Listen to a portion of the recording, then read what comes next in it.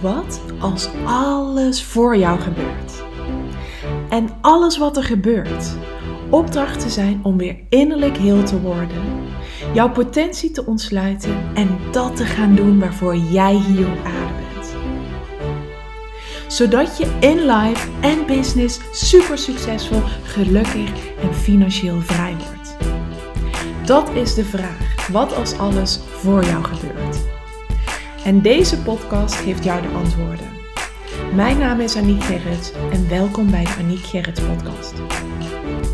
Een hele goede morgen bij een nieuwe aflevering van de Aniek Gerrits podcast. Wat fijn dat je er weer bent. Heerlijk dat je luistert. Oh, en ja, wat is human design toch mooi. Ik heb in eerdere podcasts ook al verteld dat ik je helemaal meeneem in mijn reis van het ontdekken van human design. Misschien is dat ook wel iets ongewoons. Want mijn missie hier op aarde, mijn incarnation cross is dat ik ongewone dingen beleef en de lessen die ik hieruit leer deel. En ik denk dat het met ergens de mastery, dus ergens heel goed in zijn, ergens een meester in zijn, dus echt iets je eigen hebben gemaakt, dat vaak pas het punt is waarop we erover durven te delen. Of waarop we ons pas expert durven te noemen, het pas in onze bio bijvoorbeeld op onze socials durven te zetten. Terwijl in mijn training From Calling to Career zeg ik ook altijd tegen de deelnemers van document the journey. Dus leg echt gewoon vast de weg er naartoe. De weg naar de mastery van datgene waar jij, wat jij teach, waar je goed in bent, waar je veel over weet. En dat is eigenlijk wat ik nu dus ook doe. Ik neem jou dus echt mee in mijn human design reis. En dat betekent dus ook, zoals ik in podcast 132 vertel, dat het soms kan zijn dat ik op dingen terugkom, dat ik er nog meer nuance in aan ga brengen, dat ik eerst iets dacht op basis wat ik leerde van anderen en dat ik erachter kom van, goh, ik heb dat zelf op de verkeerde manier geïnterpreteerd, of het is niet helemaal lekker of handig geformuleerd. En dat is misschien best een beetje ongewoon, ergens. Omdat er een overtuiging is dat we alles moeten kennen, of er veel van moeten weten, voordat we expert erop zijn, voordat we er iets over mogen zeggen. Eigenlijk is onze wereld zo geconditioneerd dat om jezelf expert te kunnen noemen, om er iets overzinnigs te mogen zeggen, dat je er dan dus heel veel over moet weten. Want dat is zeker in de wetenschappelijke wereld is dat ook altijd, dan wordt er meteen gevraagd, als je iets zegt, van dat je het meteen moet kunnen onderleggen.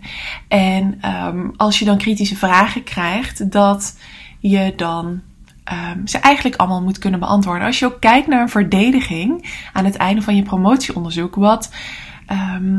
wat promotors dan dus doen op het moment dat zij de weg naar het verdedigen toe, dan gaan ze zich er voorbereiden op alle mogelijke vragen die ze zouden kunnen krijgen. Dat had ik ook al tijdens mijn midterm evaluation van afgelopen oktober. Toen was ik op de helft, had ik daar dus een evaluatiegesprek over en toen weer bepaald of ik dan groen licht zou krijgen voor de rest van mijn traject. Dus of ik zeg maar op schema lag. En dat werd bepaald op basis van de vragen die ik dus kreeg. En ik vind dat dus een hele interessante, want daar waren ook best wel heel veel vragen, zaten ertussen, die niet direct over mijn onderzoek zelf gingen. Van, waarom heb je hier niet aan gedacht? Of, goh, waarom heb je dit niet meegenomen? En, ik denk dat er misschien nog wel iets diepers achter jouw construct zit. Hoe zie jij dat? Dus zo werden er heel veel dingen erbij gepakt. En daarna zei mijn professor ook van, goh Aniek, een groot deel van de opmerkingen die je hebt gekregen, daar mag je voelen hoe dat voor jou voelt. En dan mag je dus gaan kijken van, wil ik daar wel iets mee of wil ik daar niet iets mee? Want het is niet zo dat je vervolgens al die vragen moet gaan beantwoorden in je rapport. Omdat je dan eigenlijk, dan schiet je alle kanten op en dan wijk je af van je focus. En dat is eigenlijk een mooie metafoor voor het leven zelf en ook voor dus mastery. Dat er eigenlijk van ons wordt verwacht dat we op alle vragen een antwoord hebben, terwijl dat het leven helemaal niet is. Want er is pas 4% van de hele wereld verklaard. Wat nog betekent dat pas 96% donkere materie is. En juist het spirituele is ook niet te verklaren, terwijl we dat vanuit de wetenschap heel graag willen. Dus dat betekent ook dat als jij ergens nog geen antwoorden op hebt, of als je dingen nog niet weet, en hier gaat ook een podcast over, tijdens mijn vakantie ga ik hier een podcast over geven, over dat ik weet het niet, die zin een van de krachtigste zinnen is die er is, omdat je daarmee jezelf lerend opstelt en juist daardoor antwoorden tot jou kunnen komen, in plaats van dat jij jezelf profileert als ik weet alles. En daar gaat ook vaak heel veel angst en onzekerheid mee gepaard. Want wat als je het niet weet? Of wat als je een vraag niet kunt beantwoorden? En dat is ook waarom heel veel mensen het moeilijk vinden om te zeggen dat ze iets niet weten. Omdat dat als een soort van falen voelt. En daarom is het misschien ongewoon, en terwijl ik dit zie, terwijl ik dit zeg, is het de podcastopname 555. Maar misschien is het dus ongewoon dat je van mij hoort dat ik misschien soms op dingen terug ga komen. Of dat ik nog niet alles weet rondom human design.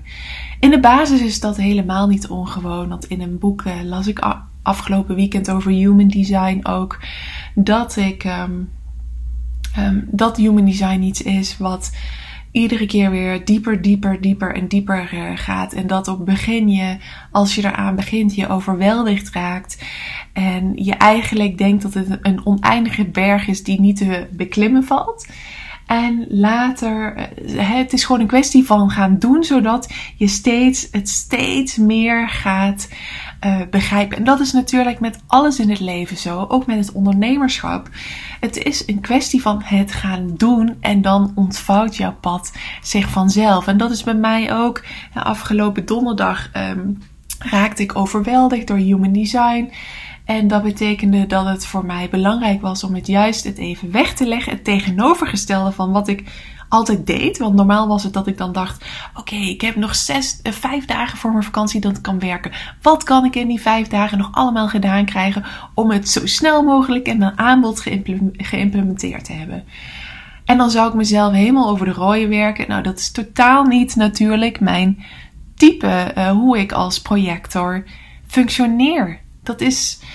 Dan zou ik in de energie gaan van de energieke types zoals de manifesting generators en de generators. En dat ben ik zelf helemaal niet. Dus ik heb het tegenovergestelde gedaan van wat ik normaal zou doen. Want heel vaak binnen Human Design doen we het tegenovergestelde van wie we in wezen zijn.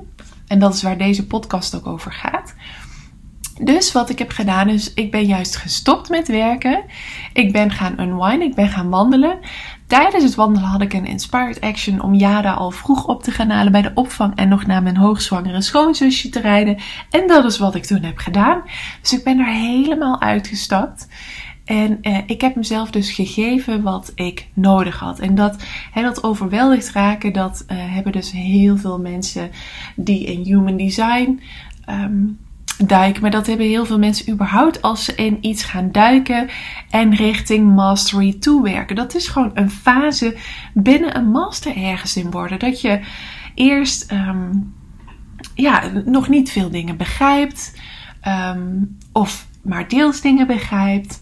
Dat er nog heel veel vragen voor je zijn. Dat er nog heel veel dingen, nog geen antwoord er voor je zijn. En die fase hoort er ook helemaal bij. Maar het toffe is juist, en dat zeg ik altijd tegen mijn deelnemers, neem mensen daarin mee. Want er zijn zoveel mensen die datzelfde traject ervaren. Die door diezelfde fase heen gaan. En juist door je lerend op te stellen, dat is ook bijvoorbeeld mijn studiegenootje rondom Human Design. Zij is verder dan dat ik ben. En dat vind ik zo mooi. We hebben daar helemaal een basis die die basis die tekent, die spreekt voor liefde, voor respect, voor ieder ons eigen leerproces. En gewoon vragen stellen, zodat je elkaar kunt helpen en ook elkaars visie op dingen kunt zien. En ik voel daarin dus ook helemaal geen competitie. Ik voel geen concurrentie. Ik voel juist dat ik van iemand mag leren die al een stapje verder is. En wie weet zit ik straks binnen no time wel op hetzelfde niveau, omdat onze leercurve anders is, of omdat de tijdsinvestering op bepaalde momenten anders is. En dat maakt ook helemaal niet uit, want dan kun je zo ontzettend veel van elkaar blijven leren. Kijk, masters blijven ook altijd van hun leerlingen leren en andersom. Dat is een gelijkwaardige relatie. Hè? Ik zie mezelf ook altijd op hetzelfde niveau als mijn deelnemers, want ik leer ook ontzettend veel van hen. En zo zie ik dat nu dus ook in deze relatie, in deze studiegenootjesrelatie van Human Design, dat we gelijkwaardig aan elkaar zijn en dat we ontzettend veel van elkaar kunnen en mogen leren. En dat is dus mijn inleiding voor deze podcast, dat ik jou wil uitnodigen om voorbij je angsten te gaan, voorbij je onzekerheden te gaan. Mocht jij merken dat jou ervan weerhoudt om jouw gift te delen, om jouw kennis te delen. Want iedereen is ooit ergens begonnen. En iedereen heeft ooit uren nodig gehad om een master te worden. Om echt mastery voor jezelf te creëren. En dat kun je alleen bereiken door gewoon te starten. Door het gewoon weg te gaan doen. En dan word je er vanzelf veel beter in. Nou, ik wil je dus meenemen in deze podcast in hoe dit is zo'n voorbeeld van hoe we geprogrammeerd zijn. Dat vaak in de maatschappij de waarheid is dat je jezelf pas expert mag noemen als je er alles van weet. En ook dat als je iets niet weet, dat gaat voor heel veel mensen gepaard met een gevoel van falen. En dan zeggen sommige mensen zelfs dat ze dingen wel weten terwijl ze het niet weten. Omdat er voor hun gevoel dan veel op het spel staat. En dat is, als je het dan over programmering hebt, dan wil ik het in deze podcast over een ander type programmering hebben. Wat ook dus inherent is aan Human Design in combinatie met hoe jij geprogrammeerd bent. Want in deze podcast wil ik het met jou hebben over jouw ouders. Want wat ik dus onlangs in een boek ontdekte over Human Design is dat onze ouders en de types die zij zijn en of ze die al dan niet leven, heel veel invloed hebben op hoe wij geprogrammeerd zijn. Ik weet van mezelf dat ik een manifesting generator moeder heb. Ik weet niet wat mijn vader is. Maar ik weet wel dat ik 2 ouders heb die altijd bezig zijn. Die altijd in de weer zijn. Die ik zelden op de bank zie zitten. Tegenwoordig zitten ze na het eten wel op de bank. En dat is want wij hebben, hoe lang zou het geleden zijn? Ik was 17. 17, dus dat is 15 jaar geleden, kochten mijn ouders een huis. En toen hebben ze heel lang dat huis verbouwd.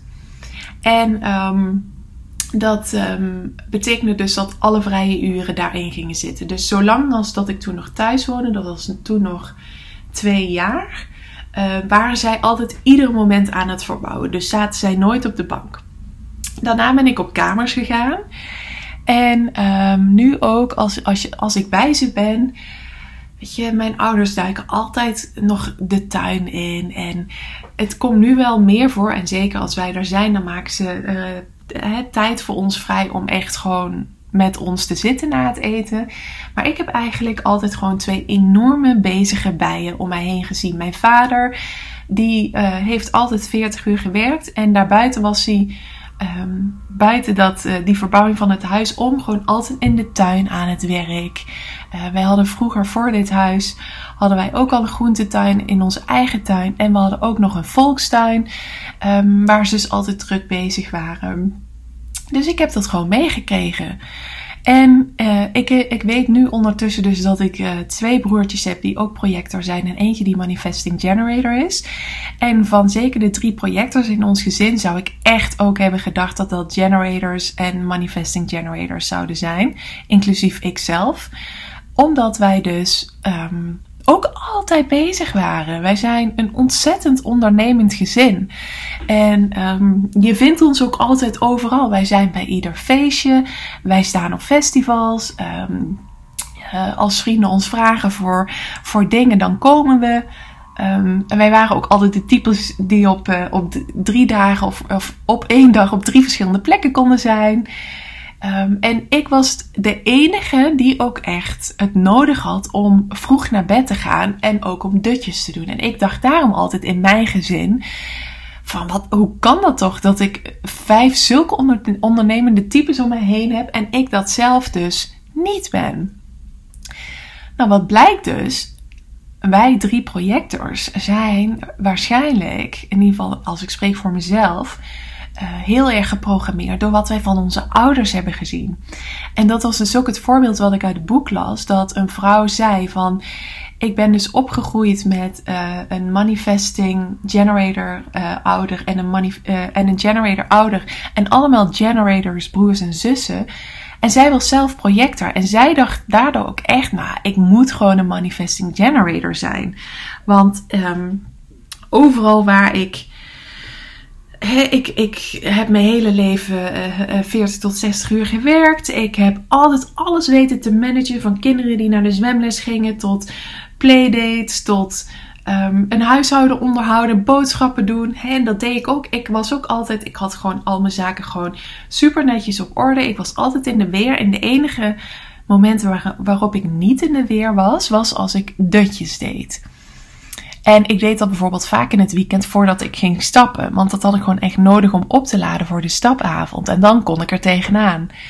En ik zat dus ook nooit op de bank. Voor mijn gevoel, dat is echt iets wat Arnoud mij heeft geleerd. Om echt oké te zijn met niets doen. Echt gewoon stil kunnen zitten op een bank. Want in onze relatie in het begin, dan wilde ik altijd dingen doen. En dan zei hij ook, lieverd, kom gewoon eens even op de bank zitten.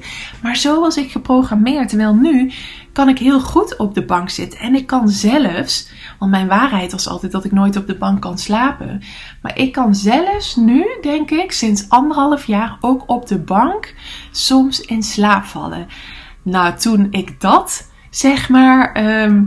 realiseerde voor mezelf, toen dacht ik echt, wauw, zie je wel, ik kan het gewoon wel. Het gaat echt gewoon over mezelf een nieuw verhaal vertellen. Het gaat echt gewoon ook om dat verhaal dan te gaan leven en mezelf dus compleet te herprogrammeren op het stukje rusten, op ontspannen, op unwinden, op rusten op de bank, op slapen op de bank.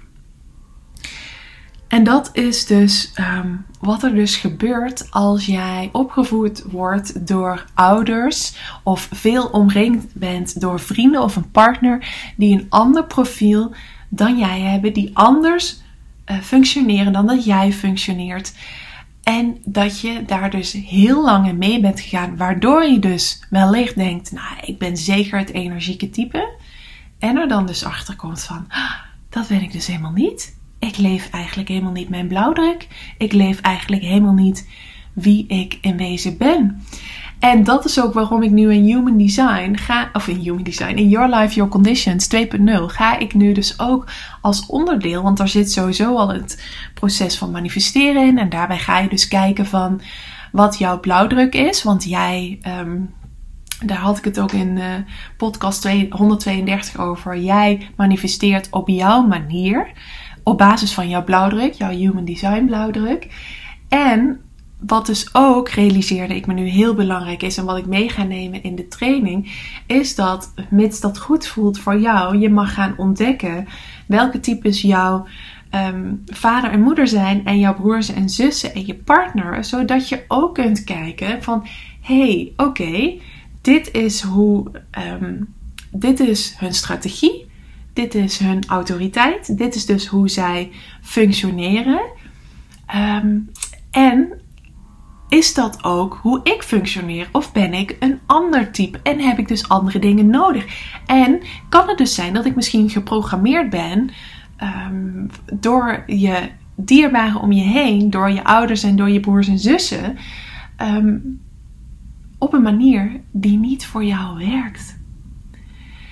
En dat betekent dus dat je alleen al vanuit daar dus die programmering onder de loep kunt gaan nemen, wat je in de training gaat doen, en je verhaal dus gaat herschrijven op basis van jouw persoonlijke Human Design blauwdruk. En dat je dan dus wellicht voor het eerst in je leven naar je opvoeding kunt kijken en naar je jeugd kunt kijken en kunt zien van, ja, heel logisch dat mijn ouders dit zo doen. Daar is helemaal geen goed in of helemaal geen fout in, want dat is hun manier. Dat is precies goed zoals zij het mogen doen. Maar ik werk anders. En ik heb andere dingen nodig. En dan kun je jezelf dat gaan geven. En dan kun je dat ook weer gaan doorgeven. Want ik weet nu dus dat ik in Jada's, in de opvoeding van Jada haar ga opvoeden volgens haar blauwdruk. En dat voelt zo enorm als rijkdom die ik tot mijn beschikking heb. Want ik weet nu dus dat met een generator als ouder en een projector als ouder, dat we daarin haar mogen geven wat uniek voor haar werkt. En dat zal veelal op strategieniveau is dat dezelfde wijze als die van Arnoud. Maar de vraag is, leeft Arnoud ook zijn strategie? En dus kunnen we dus Jada helemaal gaan opvoeden met betrekking tot hoe zij functioneert. En als ik in boeken teruglees wat dat voor ouders heeft betekend toen zij Human Design gingen toepassen in de opvoeding van hun kinderen, ja, dan zie je dus bijvoorbeeld ook dat ze hun kinderen allemaal op een verschillende wijze opvoeden. Dat ze gewoon weten, een projector als kind betekent dat ik ruimte moet maken voor dat persoonlijke kind dus, om te rusten. En ik weet ook dat ik dat kind moet uitnodigen om haar wijsheden met mij te delen. En bijvoorbeeld bij een generator kind, dat je daarvan weet van, die moet ik pas op bed leggen als de energie op is. Terwijl bij een projectorkind moet je diegene juist op bed leggen voordat ze moe is. En laat hem of haar nog even een boek gewoon in bed lezen. En wees dan ook niet boos als je dan na een uur boven komt en je projectorkind ligt nog steeds te lezen. Nee, als zij of hij dat nodig heeft om te ontladen, vertrouw daar dan gewoon op. Ja, dat vind ik zo waanzinnig mooi. Ik had gisteren ook weer zo'n geluksmoment dat ik dacht, wauw, wat fantastisch dat dit voor mij gebeurt. Dat ik Jada nu, dat dit ons zo geweldig gaat helpen om haar op te voeden naar wie zij in wezen is. En dat ze daarmee ook echt mag worden wie zij in wezen is. En ik las zelfs een voorbeeld in een boek dat heel vaak een kind werd bestempeld als dat ze raar was. En toen kon die moeder dus in haar chart, in haar Human Design chart, dus zien door een of andere gate, dat het inderdaad bedoeld is dat zij raar is, omdat ze daarmee anderen iets spiegelt van dat je helemaal jezelf mag zijn. En dat het dus vooral voor dat meisje heel belangrijk was dat zij zich niet ging conformeren, dat zij zich niet ging aanpassen, maar dat ze dicht bij zichzelf bleef. En voor hetzelfde geld had die moeder, als ze niet van Human Design wist, gedacht van, nou weet je, probeer anders maar gewoon een beetje je aan te passen. Of als je hebt meegekregen van doe vooral niet, wat zeggen ze toch altijd? Doe vooral normaal en niet, je bent al gek. Ik weet, doe maar vooral normaal, want je bent al gek genoeg of zo. Zoiets. Je weet wat ik bedoel. Ik kom daar even niet op. Maar stel dat is wat jij hebt meegekregen vanuit je gezin. En dat blijkt dat jij in jouw chart en jouw blauwdruk hebt staan dat het juist dat jij een beetje raar bent op een positieve manier om daarmee anderen te laten zien wat er allemaal mogelijk is. En om anderen te spiegelen dat ze helemaal zichzelf mogen zijn. En je zou dat bij dat kind niet weten en haar dat ze het gevoel voor de rest van haar leven zou hebben dat ze raar was, dat ze er niet bij zou horen. Dat zou ontzettend veel voor dat kind kunnen hebben betekend. Terwijl nu die moeder dat weet en dus heel veel vertrouwen aan haar kind kon geven van jij bent gewoon prachtig op jouw manier. En het kan zijn dat andere mensen jou raar vinden. Maar dat is hun perspectief van raar. En je laat juist aan anderen zien dat het zo mooi is om jezelf te zijn. Dus blijf vooral ook jezelf. En dan zie je dus ook een voorbeeld van hoe dat meisje ooit ruzie kreeg op school. En dat op een gegeven moment gewoon 3 anderen, die eigenlijk bij dat meisje hoorden die ruzie met haar maakte, tegen haar zei: als je aan haar komt, dan kom je ook aan ons. Dus ineens werd er voor dat meisje wat bestempeld werd als raar, werd er dus voor haar opgekomen, omdat zij zo dicht altijd bij zichzelf was gebleven. En daarmee was zij dus voor die anderen een voorbeeld geweest. En die voorbeelden, die meisjes waar ze een voorbeeld voor was, die stonden voor haar op het moment dat het voor haar dus even spannend werd, omdat ze werd aangevallen op het feit dat ze anders was. Ja, en dat is dus zo mooi, want dat is wat er gebeurt als we dus heel dicht bij onszelf blijven. En als we dus ook onze kinderen onze unieke kinderen en onze unieke zijn zo goed kennen, dat we elkaar ook echt op basis van je blauwdruk kunnen geven wat je nodig hebt. Ja, ik vind dit echt fantastisch. Dus ik ben heel benieuwd of jij toevallig weet wat de human designs van je vader, je moeder en ook je broers en zussen zijn. Zodat je eens kunt kijken van, wat heb ik meegekregen? En leg dat ook vervolgens uit of je wel je blauwdruk leeft of niet. Dus deels, misschien helemaal, misschien deels. Dus dat je ziet van, ik ben dus inderdaad echt op basis van een ander type geprogrammeerd, omdat mijn ouder zo is. En dat is heel logisch, dat hebben ze goed gedaan. Alleen ik functioneer anders. En dat kan heel veel antwoorden voor jou brengen. Dus ik zou zeggen, ga het eens uitzoeken als jij hem voelt. En laat me dan ook vooral weten of je daarin antwoorden voor jezelf ook vindt. Ja, nou, tijd om hem af te ronden. Leuk dat je er weer was en tot de volgende keer. Super bedankt voor het luisteren. Mocht je iets terug willen doen voor alle gratis content die je van mij ontvangt, dan waardeer ik het enorm als je de podcastliefde deelt in jouw stories of een review achterlaat op iTunes. Zodat ik nog veel meer mensen kan helpen weer innerlijk heel te worden, van zichzelf te leren houden en dat te gaan doen waarvoor ze hier op aarde zijn. Tot de volgende keer.